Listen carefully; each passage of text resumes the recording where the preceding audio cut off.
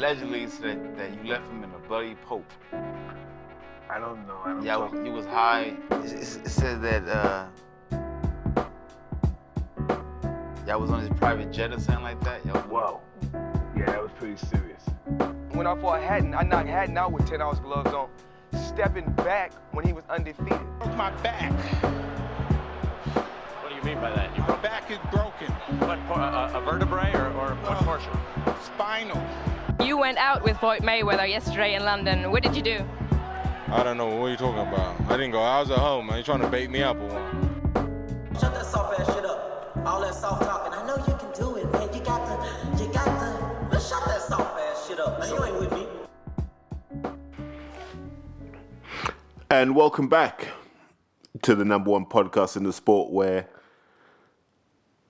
you can be 50-0 and get to hang out with Kanye, Madonna, Antonio Brown, and Julia Fox. No idea who Julia Fox is, although, side note, I went to school with a girl called Julia Fox.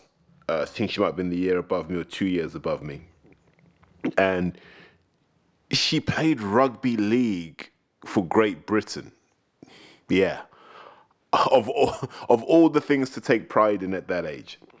But that's the only Julia Fox I know. So if anyone knows a Julia Fox, reasonably tall, brown hair, yeah, that's probably her that we're talking about. But I bring up the Floyd Mayweather thing because it dawned on me that those photographs of Floyd, Kanye, Madonna, Julia Fox, Antonio Brown, and whoever else was involved in that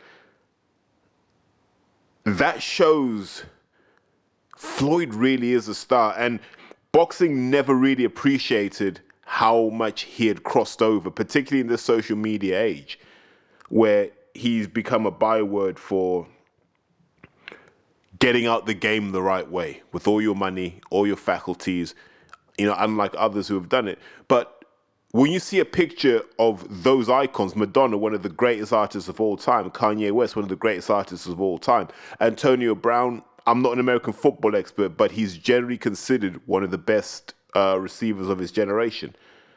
And there's Floyd, the best boxer of his generation. We haven't seen that since Mike Tyson and Tupac.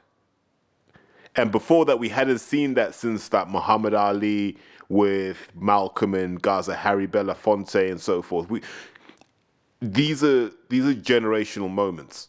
And I think we should just take a moment to appreciate that in Floyd Mayweather, we have a guy that keeps that flame of boxing burning brightly, more so than anyone else. I'll go so far as to say that's going to be the biggest moment of 2022 in terms of boxing being seen beyond the bubble that is, boxing Twitter and so forth. However, that's not why you're here. That is 100% not why you're here, because you've just, you've seen the title already, and that was like a little segue. What you're here to hear, what you've come for is a discussion about what Ben Davison said in the 5 Live Boxing podcast. Yeah, I stopped listening to that a while ago. But I thought it was interesting. Number one, it's a desperate ploy to draw in listeners, because you're now looking for the purposely provocative people and topics, right? So they get Ben Davison on, and I've heard bits of it, but I'll just summarize. Ben Davison's view is this. Don't be mad at me, yeah? The reason I am where I am is because you guys are lazy. And if you were able to outwork me, you would have what I have. But if I'm being honest with you guys, you cannot outwork me. It's not possible that you guys can outwork me. Therefore, don't even try. Just acknowledge that I am better than you. I am the best trainer in this country. That's why I have the best fighters in this country. I'm paraphrasing and I'm summarizing, but that's generally the gist of what got people's backs up, both on social media and in the sport itself. And it poses a really good question. Okay. What is a good trainer? And almost by consequence, who is a good trainer? What does it take? And based on all of that, is Ben Davison a good trainer? And is he in a position to say what he's saying? And the answer is not simple, right? It's not simple because you've got to really unpick what boxing is, right? A lot of boxing is subjective. because not every fight ends in a knockout, right? So it's subjective.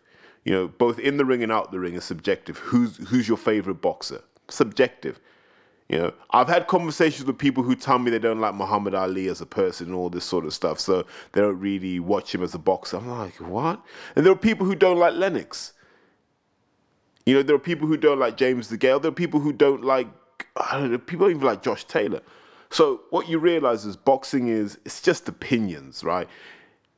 And really none of our opinions matter, right? All that matters is what happens in the ring. Bottom line. And into that comes the discussion around trainers, because you're very rarely comparing like with like. Because it's not like everyone gets a genetically identical sample of human beings to train and then we see where they end up. An analogy would be putting everyone on that F1 grid in a Ferrari, Ferrari F88 or in a Lamborghini Murcielago and say, right, guys, 50 laps around the track, let's see who the fastest man is. That's the only way you'd find out.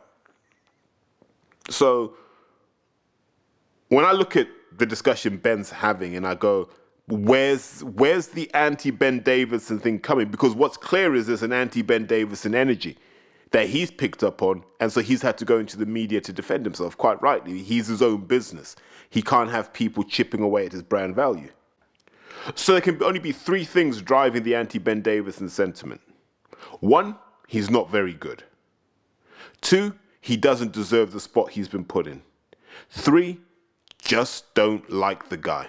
Don't like how he looks, don't like how he smells, don't like how long his beard is, don't like that he slicks his hair back, don't like that his wife's good looking, I don't like the fact that he can take good holidays. Whatever it is that's triggering you, you're just there going, I don't like this guy. They're the only three acceptable reasons you can have, right? And so I can only talk about two of them. The third one, that's on you as a person. You decide how you want to relate to the guy. But the first two we can have a reasonable discussion about. But before we jump in, we need to just almost have the context, right? So Ben Davison's in his late 20s, 28, 29. And that's the time when most boxers are peaking. He's of that age where he could be boxing. Like, he could be mixing it up with people. So this has all come very early for him. He's had the Tyson Fury situation, right? And he had that at what age? 27? I can't remember. Now he's got the Josh Taylor, and he's got Lee Wood, and he's got, is it Brad Rear? He's got a load of guys he's been given, all talented guys. He might have Lee McGregor, if I remember properly. He's got a load of guys in his gym now. Chris Congo, some young guys like Jamie Shakiva as well. He's got a stable of talent that a 28-year-old doesn't normally get. Like, we haven't seen this since Shane McGuigan, who we'll come on to later on, but you don't normally get this at 28, right? Because general wisdom is you go with experience, right? That's what you go with. And so Ben's been able to disrupt that. What he's been able to do is turn this all on its head and say, give it to the young, hungry guy over the old and complacent guy. Maybe that youth and hunger, that desire to prove himself, will mean that he works harder than everyone. All this stuff is layered into it, but he's had a lot presented to him at an early age. And you can look at the whys. Does he know where the bodies are buried? Does he know all the secrets? Is he in this position in order to keep him quiet? Is the MTK's Performance Center hush money? Or is it a reward that said, mate, you did so well with Fury, we trust you with everyone else? I don't think we'll get to the answer. Well, we probably will, but it will never be made public. But the reality is he's in that position, okay? Like, reality is reality. Ben Davison is in that position. He gets to work with supremely talented people on a daily basis.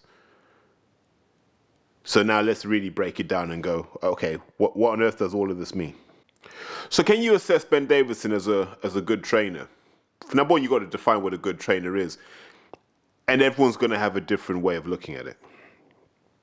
I start with a very basic question. Do I believe that person, male or female, is able to extract at least 100% of that fighter's potential. Because you may get them to overachieve, you may get them to underachieve. So 100% is kind of where we expect you to land. Okay? So if you take Anthony Joshua, you expected Joshua to win a world title even before he'd gone to the Olympics. You know, they'll find a way to get him a world title. And they found a way to get him a world title. What subsequently happened is when he's had to step up to that kind of top level, it hasn't been so easy. So the question goes, have you extracted 100% of Joshua's potential? The fact that we're looking at a post-McCracken Joshua will suggest McCracken wasn't able to do that. Okay? So my test is you were able to extract at least 100% of that boxer's potential. And I'd hold anyone to that standard. That's why, like I said, I respect anyone that takes kids off the street and makes them champions.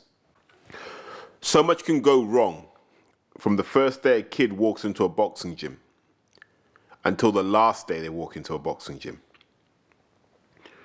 That journey can be 30 years, that journey can be a year, that journey can be a week. Good trainers make that journey as long as possible and as rewarding as possible. What they also do is give you the ideal education that brings out the maximum of your potential. That education piece is important, really important, because that's when you get the tools that you're going to need to survive in the sport. Not many people are capable of that. That's why, and I've said it before, most of the best trainers in this country are amateur. Yeah, I think if you took the top 10 amateur trainers and the top 10 pro trainers, however you wanted to vote for them, and gave them 13-year-old kids to train in a tournament and they had to go head-to-head, the amateur guys would win that comfortably. More skill, diverse range of skills, just the interpersonal habits, because you work with so many different people, it's advantageous. So my test is that, can you extract the maximum out of someone? Because when you're looking at a trainer, would I want my son being trained by that guy? Or would I want my daughter to be trained by that guy? All of these things are really important. And by that test, Ben Davison's in the unproven category. And here's why. We've seen what he's done with Fury, Billy Joe, Josh Taylor, right? Even Lee Wood. But how many trainers has Fury had? 6, 7, 8, 9? No idea. He's had a few trainers. A lot of people have put into Tyson Fury. So when Ben got him, he was pretty complete as a fighter. Billy Joe, pretty complete as a fighter when Ben got him. Josh Taylor, definitely complete as a fighter when Ben got him. So what are you doing in that role? You're just like, let me not sink the ship. Do you see what I mean? It's just, let me not sink this ship. So there's not much more you have to do apart from some pre-fight analysis and then planning and managing a training camp. Anyone can do that. Most of you listening right now could do that. Now, Ben's got the challenge with someone like a Jamie Shakiva, of a kid who's talented, unquestioningly talented, but probably hasn't fulfilled his potential. Didn't fulfill his potential as an amateur. And I've said this to him. He's one of my favorite guys to watch because he's got a lot of old school tendencies. But he reached a plateau in about 2017, 2018, and he didn't really kick on from there because his style was so effective at that point that once he didn't have to fight his nemesis, and a couple of them, then he was all good. And I challenge him regularly to evolve his style and to become even more deadly because his chin's pretty unbreakable and he is pretty savage. So I'm going to judge Ben Davison on how Jamie does. If he makes Jamie a world champion, Ben Davison might be one of the great trainers of our time. And you'll have to just park all those discussions. If he doesn't, then we need to understand, where do you see Jamie fitting in the global heavyweight picture? I'll also judge him on what I see with Chris Kongo. And I'm going to say, how far can you take Kongo away from the guy that fought McKinson to wherever he ends up? I think they're fair tests. Judging him based on Josh Taylor, Tyson Fury, Billy Joe, those guys would have done whatever they did without him. He wasn't needed in that sense. But for Chris Kongo and Jamie Shakiva, he's definitely needed. There's definitely room for growth in both of those guys. So by my test, I'm still like he's unproven. But I think he's talented, by the way. And I think he's saying all the right things, and he's saying all the things that a 28-year-old should be saying. And, you know, it feels a bit like the Molly May situation, doesn't it? You see, when you're young and hard charging and thrusting and wanting to make a difference in the world and wanting to be great tomorrow, you're going to upset a lot of people, right? But you're young and you're not that experienced. Like Molly May, she said what she felt in the moment without really thinking about the consequences of what she was saying. Give her 10 years and ask her to revisit that and say, what do you think about this? She'll regret saying that, or she'll say, I could have put it better. Ben Davison's got that energy at the moment. A lot of stuff he's doing is cool, but he'll go back in 10 years and be like, yeah, what did I know back then? And that's cool. That's growth and that's evolution, that's development. That's what we love to see. But let's move to how other people might want to interpret whether Ben Davison's any good. And that's going to be any number of dimensions, right? You might compare him to his peers. And one of the interesting things about boxing fans is we look at things differently today than we will do tomorrow. So 5 years from now, 10 years from now, when the new breed of boxing Twitterati take over, they'll just look back on Ben Davison's achievements. Look at all the stuff he won when he was really young to validate his argument. And then we will remind them, hey, when we were there at the time, people were still criticizing him. And they'll go, what? How could you do that? So people will look at the trophies and the trinkets he's won and said, actually, this guy, he's a hell of a trainer.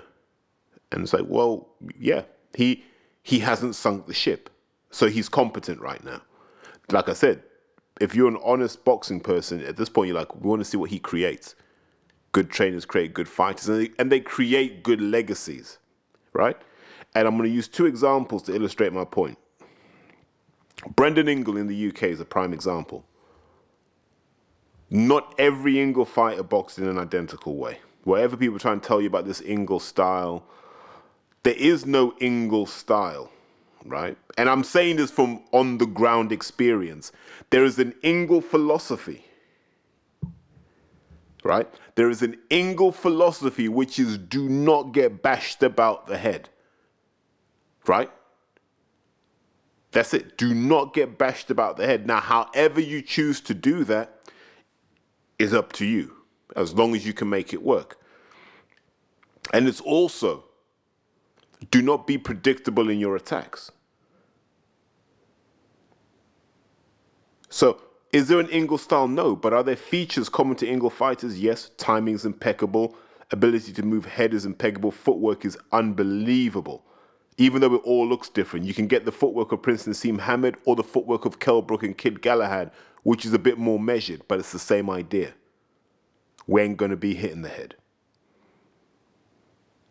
But you never talk about Ingle fighters being insane power punches or working on power or strength and conditioning or anything like that. It was always about mental and physical relaxation.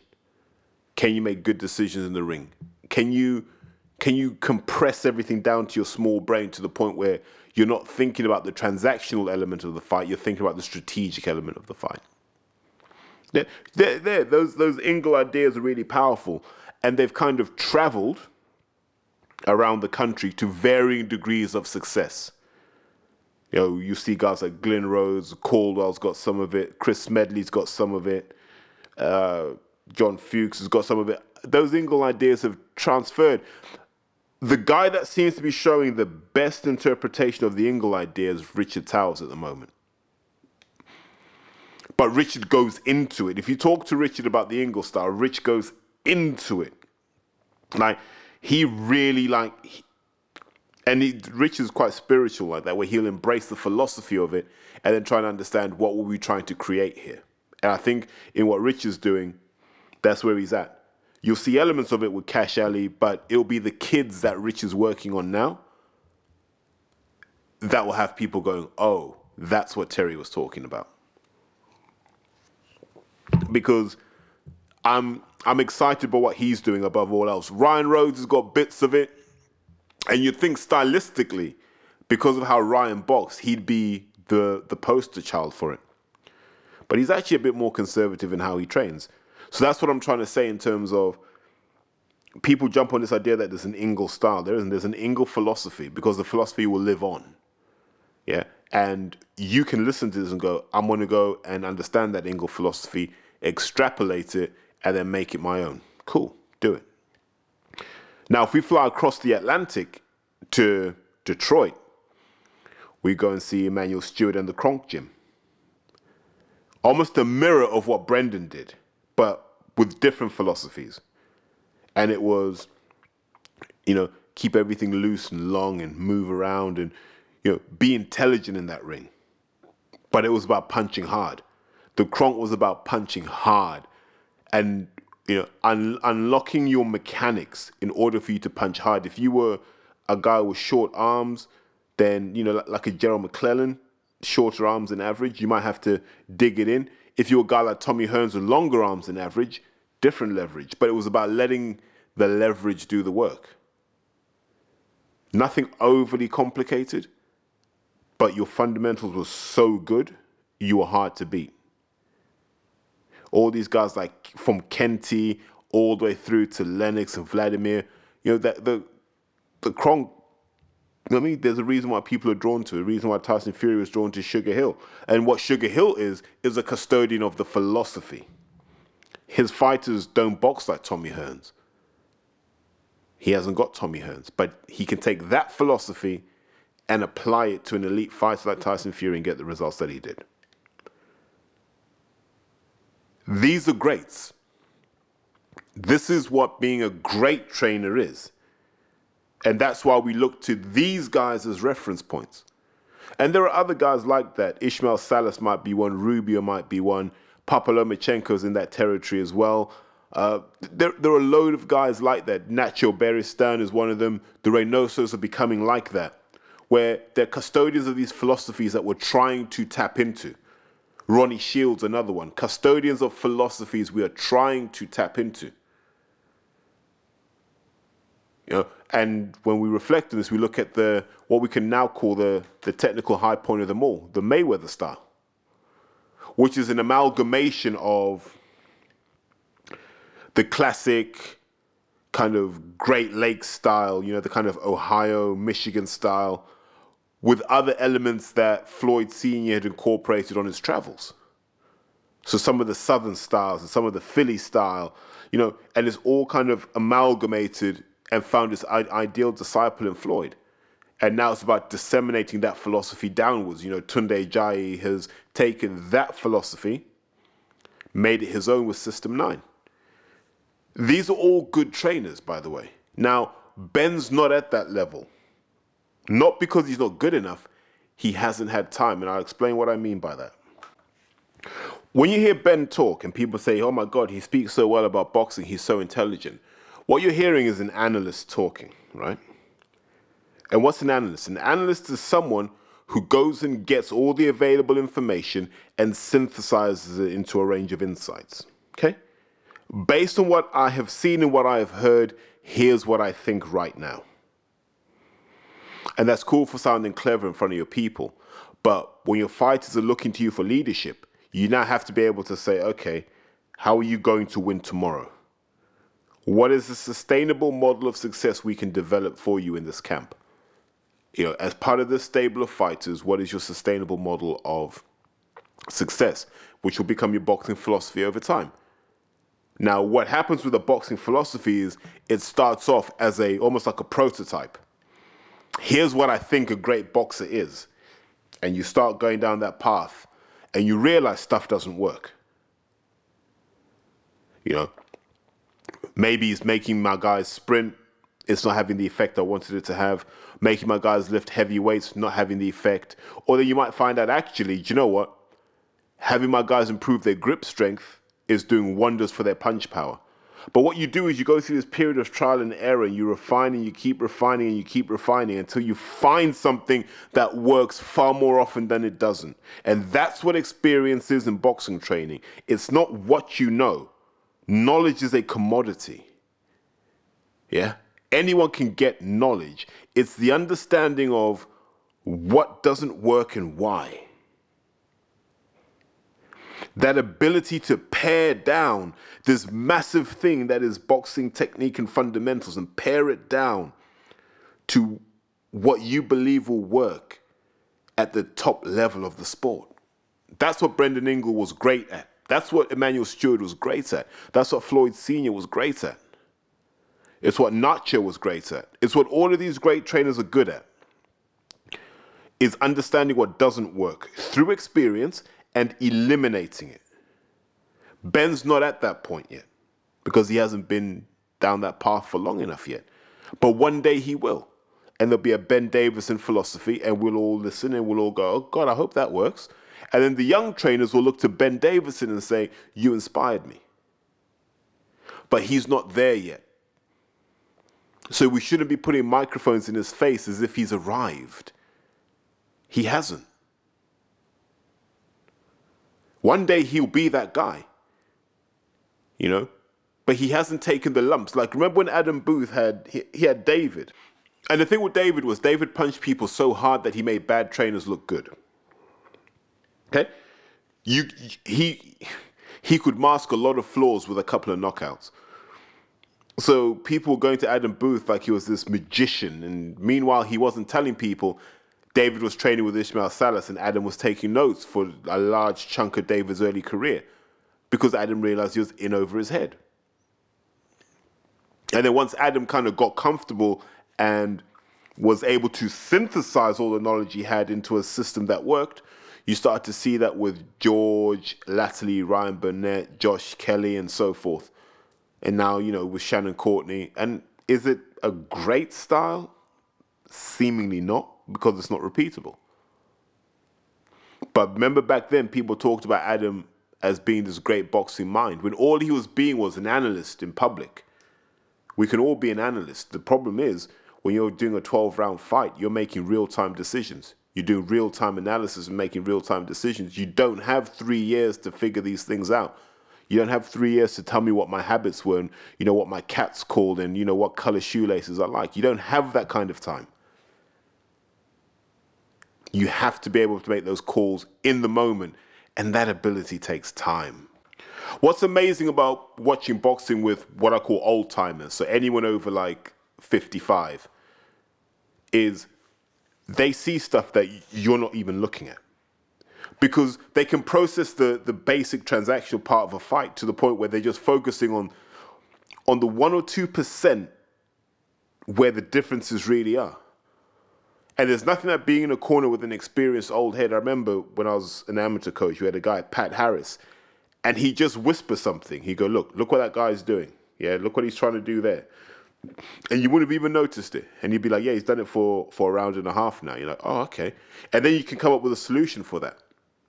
But it's being able to get that eye, being able to see. You know, you can't manufacture experience. You really, really can't. So I'm not going to throw Ben under the bus. And I'm going to say Ben is in the unproven box until he does something with these guys that he's got from debut. And then we can start to say, okay, what is the philosophy? But until then, he's doing a good job as a caretaker of very, very talented fighters. Now we need to see what he can develop under his own banner. Because we have short memories in this country, right? We forget like guys who were true mavericks and revolutionaries and guys who really booted the chessboard up in the air. Enzo Calzaghe being a prime example. Who was the other guy, man? He trained people out of Islington. The older heads is Colin Lake. Colin Lake used to produce amazing fighters as well. You know, let's not forget that. So there are people who do this. And then when I look at the guys coming through now and I go, take someone like Eddie Lamb. If Eddie Lamb was a media whore, if Eddie Lamb really wanted to prostrate himself in front of guys like Coogan and all the others, he could probably have his own stable, his own gym, and he'd be that guy. But Eddie's one of the best trainers I know. Eddie's one of the smartest people I know when it comes to boxing. Eddie's one of the most humble people I know when it comes to boxing. And because of those attributes that Eddie's got, people will go above and beyond for him. It's weird. You see Ben Davison? It's all about, I will make fighters better, this, that, and the third. You talk to Eddie, Eddie will just go, I just want them to be happy. I want them to be happy. I want them to enjoy boxing. I want them to keep learning. And when you got that sort of environment, you end up going, I want to give him more. So Eddie's then able to get more out of you than maybe someone else could. And I only talk about Ed because I know Ed better than I know most people. I'd say the same about Adam Martin as well. He's getting into that lane of, I'll create the environment for success. It doesn't have to be about me. It has to be about the environment, and hopefully the fighter will want to be better himself, right? They're guys and they're ex-lodge guys, so I'm reasonably close enough to them to speak to that, because I've seen that. Shane, someone similar. Create the right environment, the right results will happen, And let's not forget the rubbish that Ben's getting now, Shane used to get. Who's this guy? He's just here because his dad's Barry McGuigan. What? He went to what? Millfield? What? Where's Millfield? He didn't even go to school in London. Just a PE teacher. People forget Shane McGuigan boxed in the finals of, I think it was the Ulsters he boxed in the final of. Shane McGuigan was a decent amateur. Well experienced. He had done his time in the gyms, and you remember when you're a McGuigan, you're getting an extra 20% in those beatings. Shane went to hell and back as an amateur, man. On his way up, he did. So when he got his spot, people should have congratulated him. Instead, they criticized him. And so I'll always feel that he never got the kudos and the respect he deserves, and he struggles for it now because of that. But paradoxically, Mark Tibbs could walk into boxing and no one batted an eyelid. You've never heard anyone say to Mark Tibbs, you only got here because of your old man. Yeah? Never. Shane gets that criticism. No one in the boxing Twitterverse ever says to Mark Tibbs, you're only here because of your old man. No one ever looks at his record critically, like, mate, what happened there? You lost control of the corner against Billy Joe. And that's not to say Mark's a bad guy. Mark's a good guy. We're just not consistent. And I wonder if it's down to the fact that Jimmy's part of the old boys club. Yeah. You disrespect Mark Tibbs, you disrespect Jimmy Tibbs, and no one wants to do that because Jimmy's one of the old guys, like with Ed Muscat and all those guys. They all sit there like the OGs that they are. So Mark can come in. And it's this really strange thing we have in society. Think about this. And I think most people listening to this will know someone that either has their own car dealership, scaffold firm, owns a chain of shops, maybe owns a pub, whatever, right? And they want their son to take over when they're done. Yeah? I've got mates whose dads own scaffold firms and the kids went and started running the scaffold firm. We have no problem with that in our society. That nepotism is cool. Working class nepotism is okay because we're just looking out for each other. When companies start putting their kids in executive positions, like when Rupert Murdoch put James Murdoch in charge, people complain and go, what? That's not fair. Well, what? He's just got the job because he's so-and-so's son. So there's a real culture of envy that plays because if your mate puts his son in charge of the scaffold firm, well done, mate. Go on, lad. Go and do your thing. When Shane McGuigan follows in his father's footsteps into the boxing industry, when Eddie Hearn follows into his father's footsteps into the boxing industry, machine gun fire. When Mark Tibbs follows his old man into the boxing industry, welcome home, son. Welcome. Welcome back into the firm. The lack of logic tells you it's a culture of envy. They didn't like Shane because they were envious. They don't like Ben Davison because they're envious. He's not one of them. He didn't come up the way they came up. And because of that, they can't understand how he's got to where he has. It's envy. I'm not saying Ben's proved himself. What I'm saying is they don't throw the same energy at everyone equally. Dom Ingle didn't get the same energy. It was all right for him to take over his old man's business. And I'm not, like I said, I have no issue with that.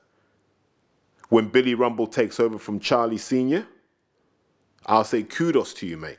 Carry on the legacy. Take it to another level. Because that's the right thing to do. We build things for our kids to take over. And I wish people had offered Shane the same kind of cover fire, the same protection that they'd offered Mark Tibbs. As for Ben, he hasn't got that cover fire, so he's getting exposed, but it's the same culture of envy, that whole thing of you don't belong here. The reality is he does belong. And unless something goes horribly wrong in this guy's career, he's going to be around for a few years. That will be the right time to judge whether, the Ben Davison experiment was worth it or not. Just realized I've probably gone well over my lot of time. But that's what I wanted to say about the boxing thing, the trainers. And shouts out to all the guys doing it out there who don't get the credit they deserve. Guys like Carl Greaves, Ted Bammy. Whatever people want to say about Ted as the manager. Ted, legacy as a trainer, beyond question. Tony Sese, legacy as a trainer, beyond question. Tunde Ajayi, legacy as a trainer, beyond question. Chris Smedley, legacy as a trainer, beyond question. Joe Gallagher, legacy as a trainer, beyond question. Enzo Calzaghe, legacy as a trainer, beyond question. Tony Borg, beyond question. All beyond question.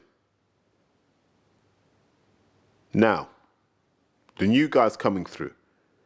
Kev Thornley, mate, expect big things from him. Billy Rumble, expect big things from him. Bobby Millie, expect big things from him. All these young guys coming through, Donald Smith, I expect massive things from because of how close I am to him. All these young trainers now coming through, but they're doing it the right way. They're just grafting in the shadows, learning, tapping into knowledge here, there, and everywhere, and trying to be progressive, trying to move the sport forward. Because here's something I will tell you that you don't get to see up close and personal. Boxing training is in the dark ages. I'm saving that for another episode another time, but it's definitely in the dark ages. And honestly, half you guys listening to this could go into boxing and probably train a champion. That's how backward it is right now. And so many people are resistant to change, you'd almost walk in unchallenged. And on that note, I will sign out because I've gone massively over my time schedule. But as I said, look, if you enjoy this, please retweet, like, share. Don't keep me secret forever. It's not that embarrassing to listen to me. Don't worry at all. You'll be surprised. You might even bump into friends of yours who also listen but haven't told you. And on that note, I will sign out and say, listen, have a great day. Enjoy. Keep the good fight going, and let's just share this content and let's aim for more growth this year. You take care, guys, and bye.